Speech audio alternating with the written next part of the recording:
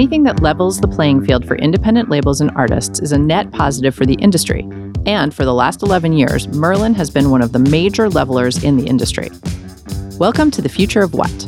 I'm your host, Portia Sabin, president of the independent record label Kill Rock Stars. Support for The Future of What comes from Merch Table. With over 15 years of experience in merchandising, screen printing, tour support, and online fulfillment, Merch Table partners with artists and labels looking to jumpstart their business. Visit merchtable.com to learn more and open a store today. On today's episode, we talk about Merlin and the $2 billion they've paid out in the last 11 years. It's all coming up on The Future of What? Can I have a taste of your ice cream? Can I lick the crumbs from your table? Can I interfere in your crisis? No, mind your own business. No, mind your own business. Support for The Future of What comes from Sound Exchange. You're listening to The Future of What? I'm talking to Charles Caldas of Merlin. Charles, welcome to The Future of What? Thank you, Portia. Fantastic to be here. So we are talking about Merlin today and the results of the 2019 report, which was extremely exciting. You guys paid out your first $1 billion to independent labels in the first 9 years of your existence, and then the second $1 billion in just the last 18 months, which is quite an accomplishment. We're very excited about that. But let's get started by just doing a brief overview of what function Merlin performs for the industry and for the independents. Yeah, of course. And I laugh not because I think $2 billion is funny. It's just so far beyond what we ever imagined. Hearing it out loud still sounds very strange. Absolutely. Merlin was created by the global independent sector to really help them navigate what was, 12 years ago, a very uncertain landscape in terms of the evolution of digital music. 12 years ago, we were just seeing the emergence of YouTube and the very first streaming models. Independent labels around the world were feeling that the digital marketplace, being global as it was particularly challenging for them because, historically independents have been regional.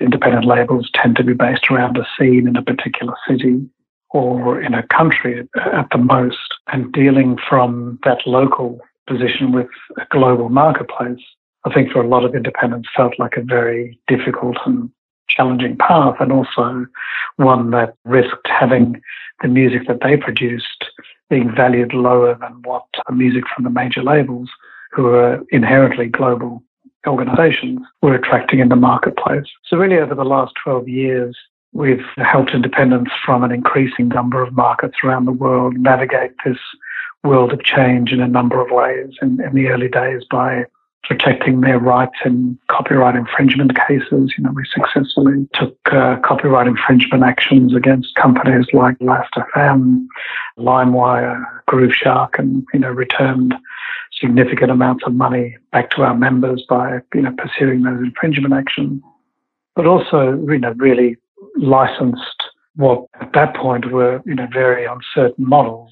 Our very first deal was with a little Swedish startup called Spotify that 12 years ago no one had heard of, and is obviously dominating the debate today. But since then it's been not only business models like the streaming model and the subscription model, but it's about, where video sits in the business. It's about how you open new markets in Latin America and China and Japan. So, the quickest way to say it is that Merlin's really there to ensure that the companies we represent are doing the best possible digital business for the maximum possible return. Right. And the great part about Merlin is that so much in our industry changes all the time anyway. But really, prior to the digital age, we didn't have this type of opportunity in the independent sector to be represented as a collective. And it's made, I think, the independent sector a true player in the music industry, which is really powerful and important. Certainly, looking back, that's one of the most satisfying things I think we can say we've achieved.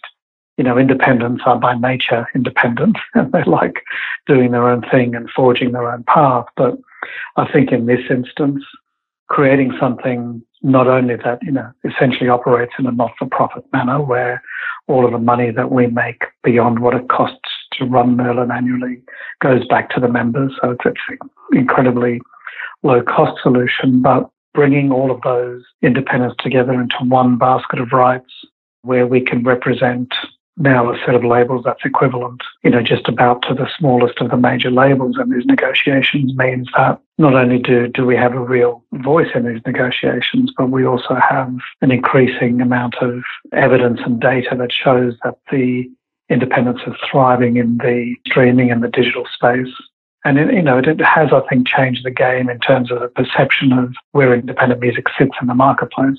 12 years ago, talking to these big companies, I think the assumption was that, independents were, either bedroom musicians or general weirdos who were producing music that wasn't of interest to very many people at all. Right. But what this globalization of the streaming marketplace has shown is no matter whether your label is based in Portland or Chicago or Melbourne, Australia, or Tokyo or Jakarta, Indonesia, there's an increasing number of available fans of your music out there that you're getting to much more directly. And the way that we're performing in this digital market, which I think the survey you referred to shows, means that consumers with more access to this music are, actually enjoying it more, playing it more, making it part of their collections. And, I think Merlin has played a significant role in helping the companies we represent navigate that. Absolutely. And especially being able to be at the same table as the three majors and make deals that, we assume are similar or at least have similar features, have led to things like when Merlin negotiated the Spotify deal for their independent membership, there was an equity portion because when Spotify went public, there was an equity payout, which the member labels benefited from, just like the major labels did. So that was a huge difference between now and 12 years ago. Yeah, I think equity and those kind of benefits are a very handy insight into the way the market was evolving 12 years ago.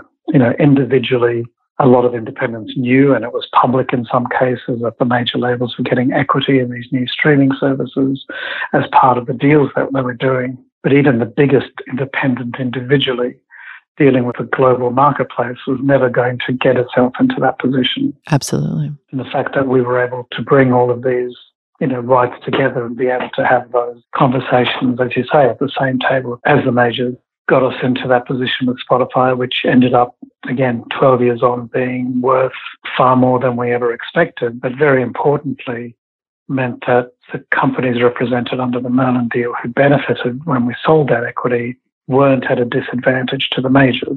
Absolutely. I think the real concern, again, going back to the beginning of Merlin, was not only that deals were inferior, the deals being offered to the independents were inferior. So if you were trying to sign a band as an independent label and were getting less money out of these digital platforms than the major labels, you were starting at a disadvantage. And secondly, if the majors had these additional benefits that were being given to them, whether equity or revenue guarantees or, whatever other mechanisms underpin that deal, if you weren't part of that, again, you weren't able to offer that as an independent tier label. So that rebalancing of the marketplace and that opening of those opportunities to all artists, regardless of whether they signed to a major or an independent, I think was very much at the heart of Merlin and remains at the heart of Merlin. And, I don't think it's any accident that as the streaming world has evolved, we're seeing an increasing number of very significant commercial successes come from independent labels over the last 12 years that Merlin's been around.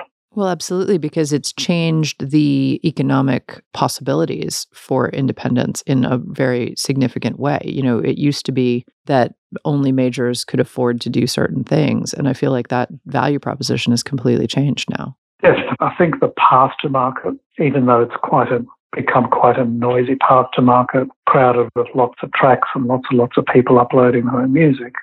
If you think back to the pre-digital world where, to get into Tower Records as an independent label meant you either had to have a major label distributor or you had to have some serious traction around who you were through another powerful distributor of some sort. Meant that, getting your music in front of consumers wasn't in any way as easy as it is nowadays. I've worked in independent distribution before I took this Merlin job. The catch cry was always, if only we could, get this song on the radio or get someone to review it or get the record stores to stock it and play it in store, people would love this. Right. When you had record stores with limited amounts of shelf space, where you had radio stations with limited playlists and limited press outlets, actually even cracking through that barrier to get to the consumer was such a heavy lift. Whereas nowadays, really you can record something today, have it online tomorrow, and have a very, very instant kind of feedback in terms of what you're putting into the marketplace. Absolutely. And that democratization, I think, has been great for independents. Yes. And also the statistics that I've seen over and over show that independent music sort of over-indexes in the streaming space. Is that also true from what you've seen? Yeah, we definitely say it. And actually, we used to say it over-indexed. Now we're saying it actually indexing to its true to its true value, because I think the assumption, saying that something over-indexes assumes that, it was performing badly and now it's performing well. Right. But, realistically, I think what it shows is that the music that's put out by independent labels, if it's going to connect with a consumer, it's going to connect with a consumer. That person doesn't care which label it's signed to or whether it's a major and independent. Right. This is still a business about emotional connections, and the fact that you can have this music in front of people and have people connect with it means that I think we're finally seeing independent music perform the way it should in the marketplace, which is, front and center rather than, sort of at the back and off to the side somewhere. Absolutely. So this is a question I actually don't know the answer to off the top of my head. I know that Merlin members are labels and they are distributors, but can artists also be Merlin members? The only limit to being a Merlin member and being able to participate in the deals is you have to control your own copyrights, but you also have to be able to deliver those copyrights into the marketplace, which is why we predominantly represent labels and distributors, because they've either built or they've bought that infrastructure that, digitizes your music, delivers it onto the platforms, tracks the reporting back. It's not quite as easy as just giving us the music in the way that you would to a distributor. Merlin is not a distributor. We don't touch people's content. We're not adding another layer to it. Having said that, we've got an increasing number of members of Merlin, which are artist-run labels. Yes. And, and some of those have been around for a while, like Killian Welch's Acme label. And there's newer ones like Dim Mac, which is the label of Steve Aoki, the DJ, who's built an increasingly exciting label off the back of his own music. So I think what I'd say to that is the nature of what we would consider historically an independent is changing. And, the way the market's evolved has opened the door for a lot more different kinds of companies to participate in the market. And I think that's equally exciting, just in terms of the evolution of how music's created and distributed. Oh, absolutely. And I say that all the time on this show, that it's not that artists need a label, but they need people in their lives. They need a team that does the same function as a label, because a label is actually more important than ever nowadays because of the difficulty in the marketplace of, bringing your music to market. It's not like it used to be. You don't just press a couple CDs and run out with your trunk of your car open and sell them to people. Yeah. I think a lot of independent labels started that way, selling at shows, selling in their local stores. The market, it is much more technically complicated than that now. But I think, there's so many services available to artists now. I think from where I sit and looking at the Merlin membership and how it's evolved, I definitely think the role that labels or, people who help you perform those label type functions are incredibly important to the development of an artist. You need that guidance, that curation, that sort of second opinion, that strategy that those people are great at delivering. And, we can see at the top end of the market, I think as a music fan, if something comes out on Ninja Tune or Warp or Rockstars for that matter, you've got some idea of what kind of music you're going to get once you sort of start following what that label does.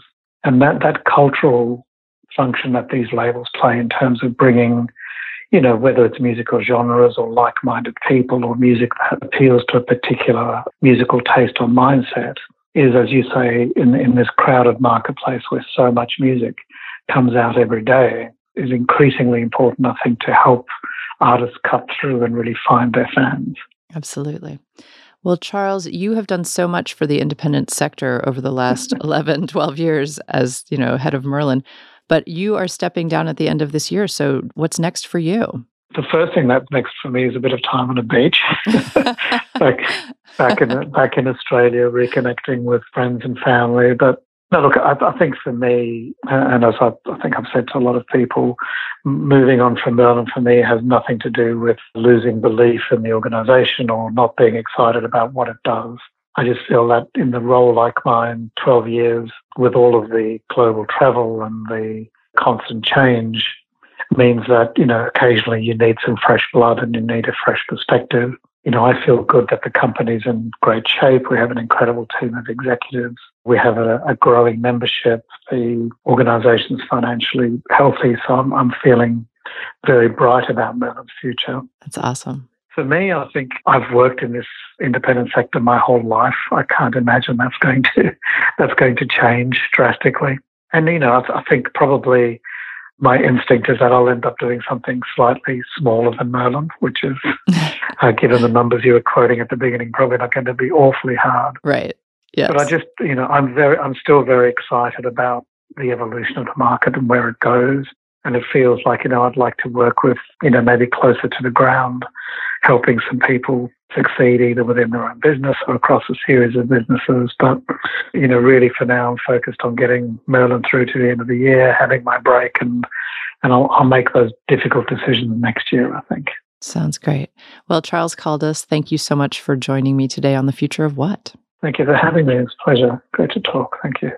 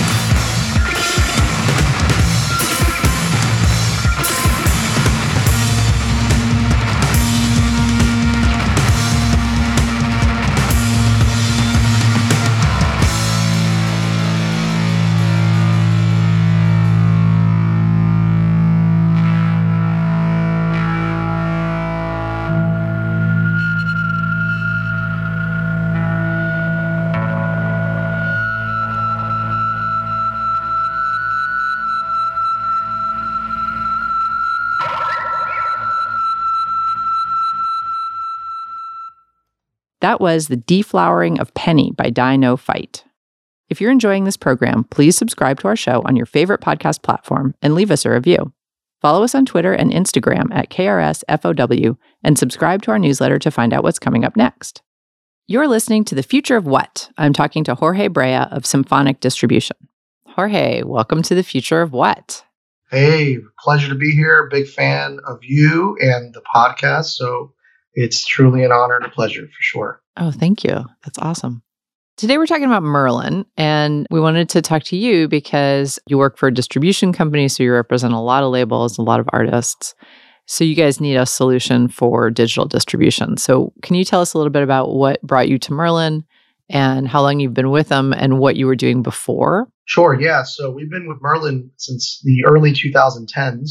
Previously, we were always working hard to get direct deals on board of Symphonic, but we started to find challenges in terms of getting into new territories or into getting deals that were comparable to what major record labels were getting. So I was fortunate enough to meet some of the folks at Merlin, and we struck a deal for a few of the DSPs.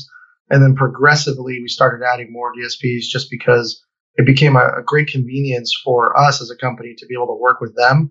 Even just little things like not having to chase anyone to get, royalty statements or invoice folks, is a big time saver when you have an accounting department and so forth. So the deals have always been great, and they've been great to us. And, it just really helped expand the business from where we were at the time into these new deals and markets that have definitely helped us grow over the years. Yeah, I think that's something that people don't necessarily think about. But every time someone tries, a company needs to do a deal with a new DSP or, a Spotify or whoever, you need to pay somebody to do the negotiation. I mean, it becomes quite a big burden.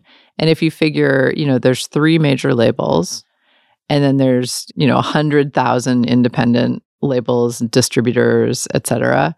So, each one of those entities has to individually negotiate with Spotify, Rhapsody, whoever. It really becomes kind of an overwhelming proposition. I mean, I feel like Merlin has been such a godsend for our industry that it's kind of surprising. Yeah, no, absolutely. Just even seeing what they've been doing in Asia and so forth, like those types of deals have been really helpful because, trying to negotiate with those directly not only is a challenge from a distance and a time standpoint, there's a language barrier. So for them to, go into a market specifically like China that, has been a little bit difficult from a piracy standpoint or even just a royalty, payment standpoint and kind of standardize it and say this is how it's going to be, it really will, I think, help that entire territory really grow over the next few years. Definitely. And I think certainly like a small label like mine, it's been really helpful to be able to have the example of Merlin coming back to the community every year with their annual report and showing us like which territories are actually playing our music, because that can give us a good idea of what territories we need to focus on. So it helps us look with like potential business development as well. Absolutely. No, I mean, those reports are great. And I mean, just even the meetings and then what's really cool about,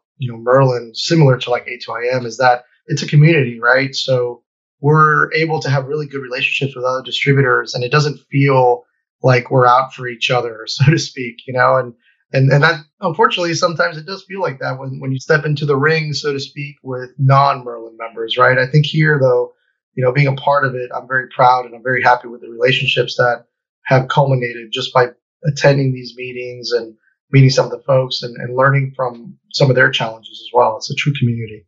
Yeah, it's definitely a community. And it also, I think, helps us sort of further this notion of, growing the pie for everybody rather than everybody's trying to hang on to his or her own little teeny slice. Absolutely. Which I think that sort of characterized the independent community for a while.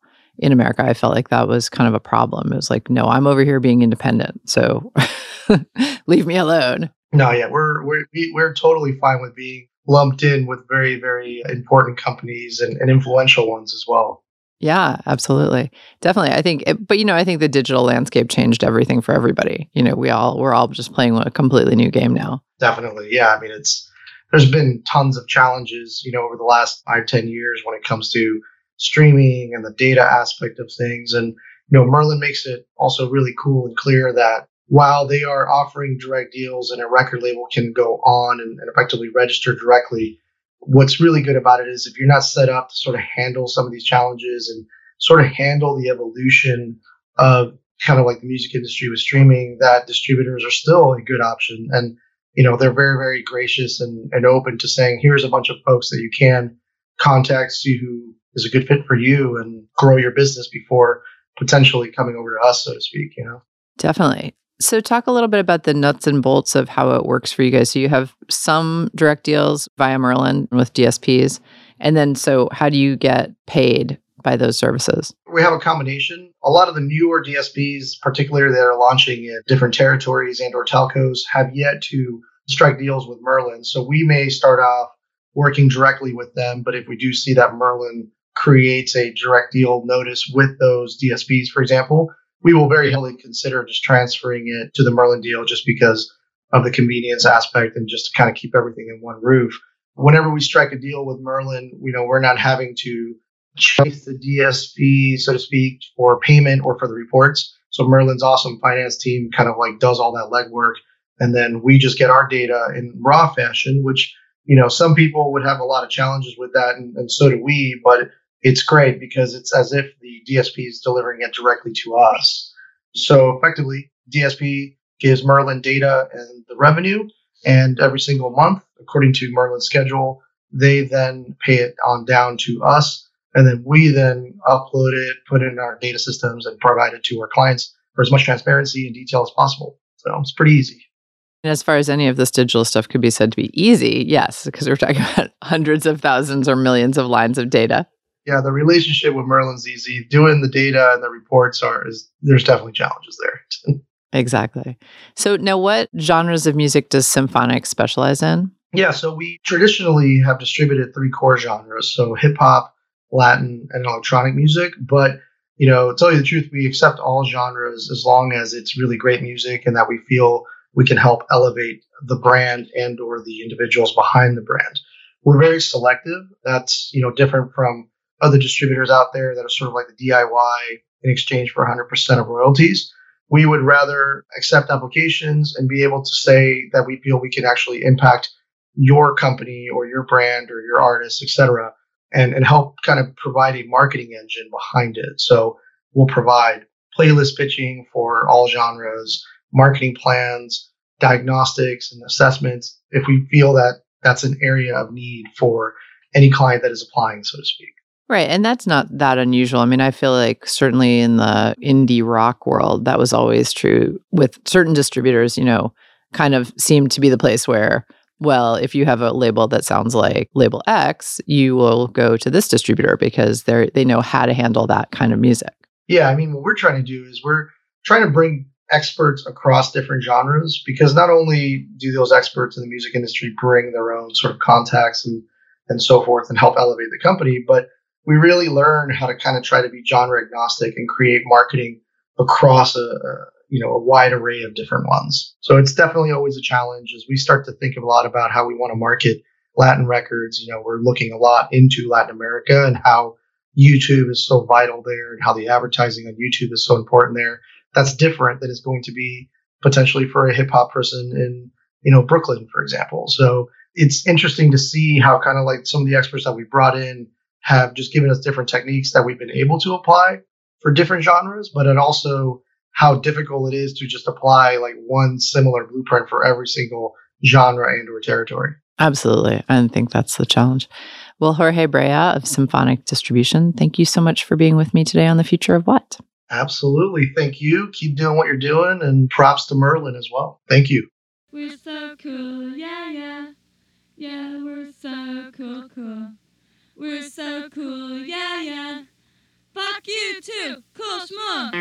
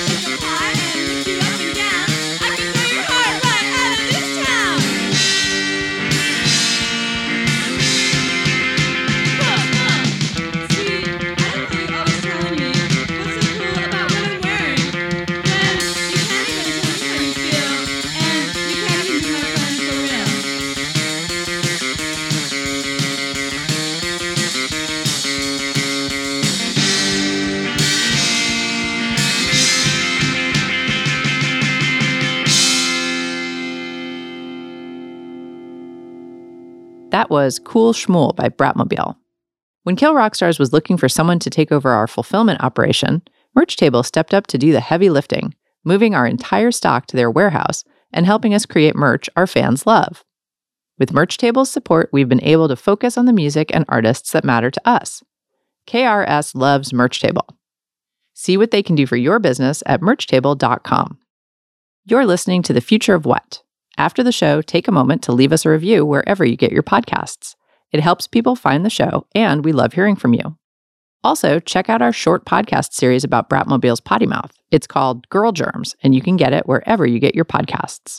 You're listening to The Future of What? I'm talking to Katie Alberts of Reach Records. Katie, welcome to The Future of What? Thank you. Glad to be here. Glad to have you. So we are talking today about Merlin.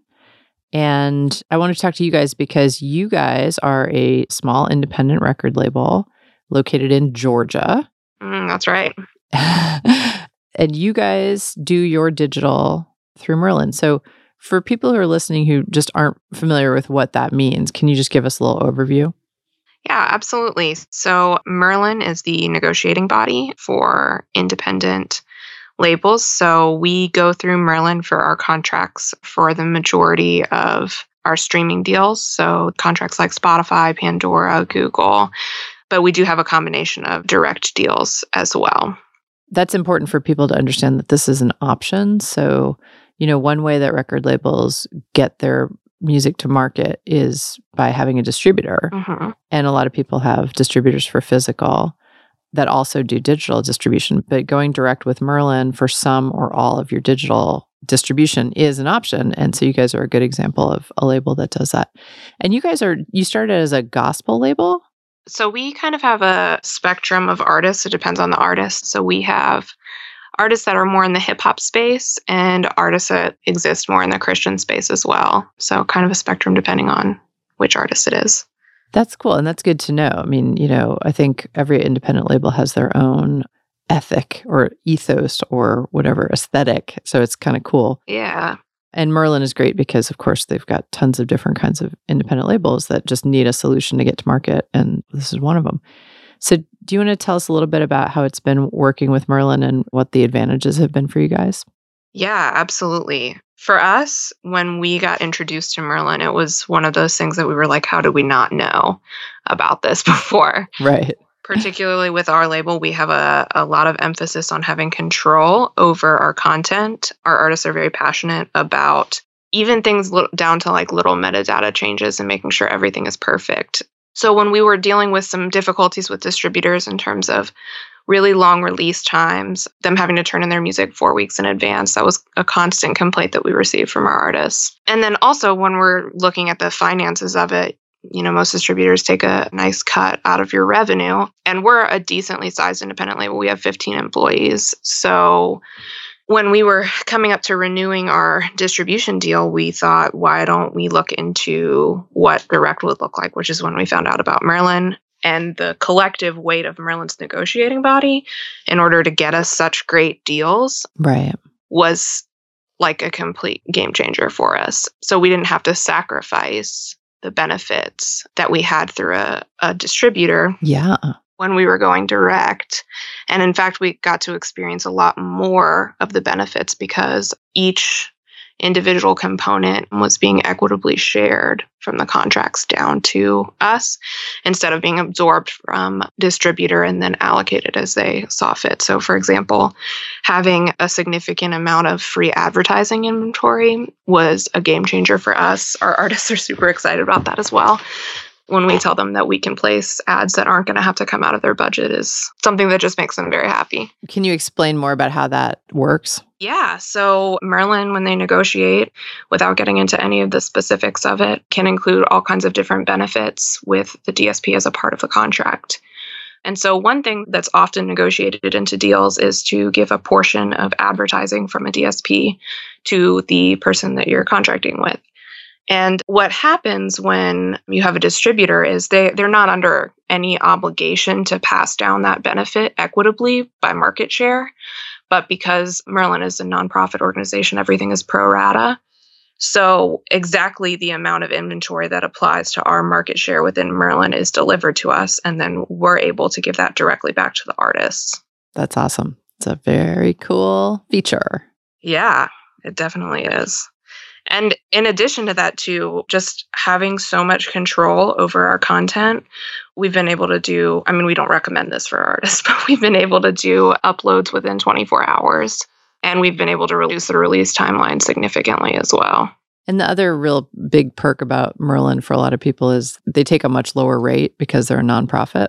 Mm-hmm. Do you want to talk about that? So we did a ton of research before we pulled the trigger on this, and a lot of financial analysis behind it too. And Merlin being a nonprofit, if they don't use all of the administrative fee that they're taking, it gets delivered back to the members, which we just think is really, really cool. So when we started running the numbers, we're like, is this right? Could this really be that our overall revenue would increase by this much by switching to direct? Mm-hmm. And it turns out, yeah, what it really was right. I remember I did a synopsis of it 6 months later, and the numbers were astounding in terms of the savings that we had from being able to do this in-house, even when you included all the costs of the Merlin administrative fee, taking on, analytics for yourself, which previously is just provided from a distributor, and all the costs of bringing it in-house. It still was a significant business decision. Wow.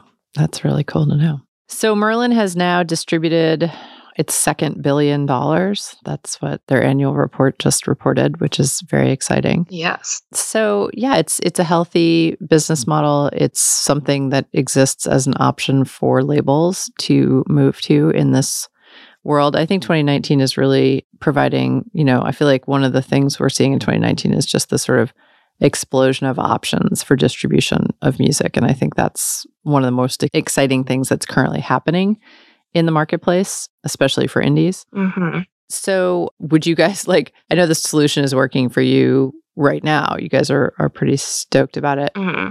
Let's talk for a second about sort of classic distribution, because one of the things I think is so interesting is that when digital became a thing, when there were downloads in the iTunes store, Mm-hmm.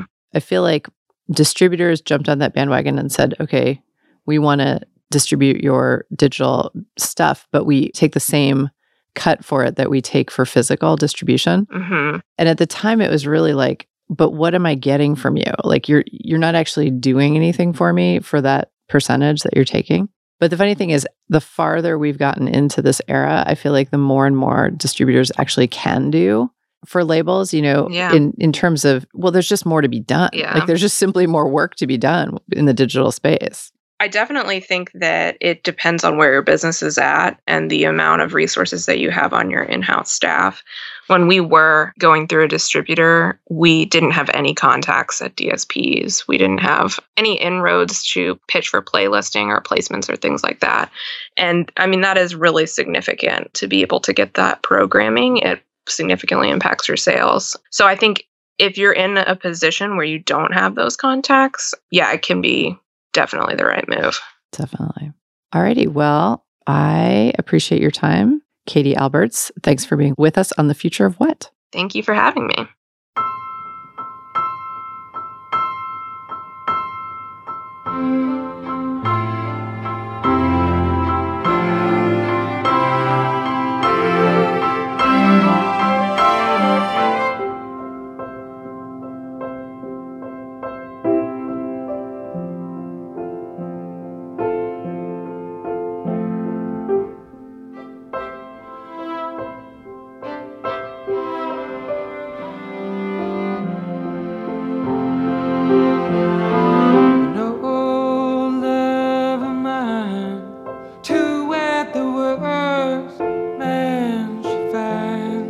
Blossom that's bloomed, a house that's a tomb, trapped in the roaded engine fumes, bit by the spring, hurt by the thing, plagued by the memories that it brings.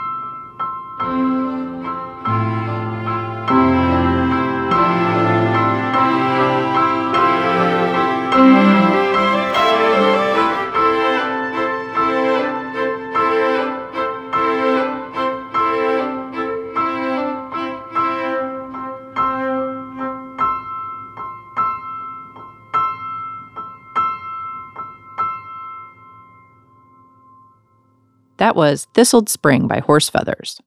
And that's our show. The music we played today was used by permission. You heard Dino Fight, Bratmobile, Horse Feathers, and of course, our theme song, Mind Your Own Business by the Delta 5. Subscribe to our podcast and leave us a review. For more info on our shows, check out our website at killrockstars.com/thefutureofwhat and sign up for our newsletter.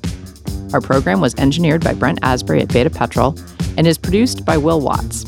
I'm Portia Sabin, president of Kill Rock Stars. See you next week.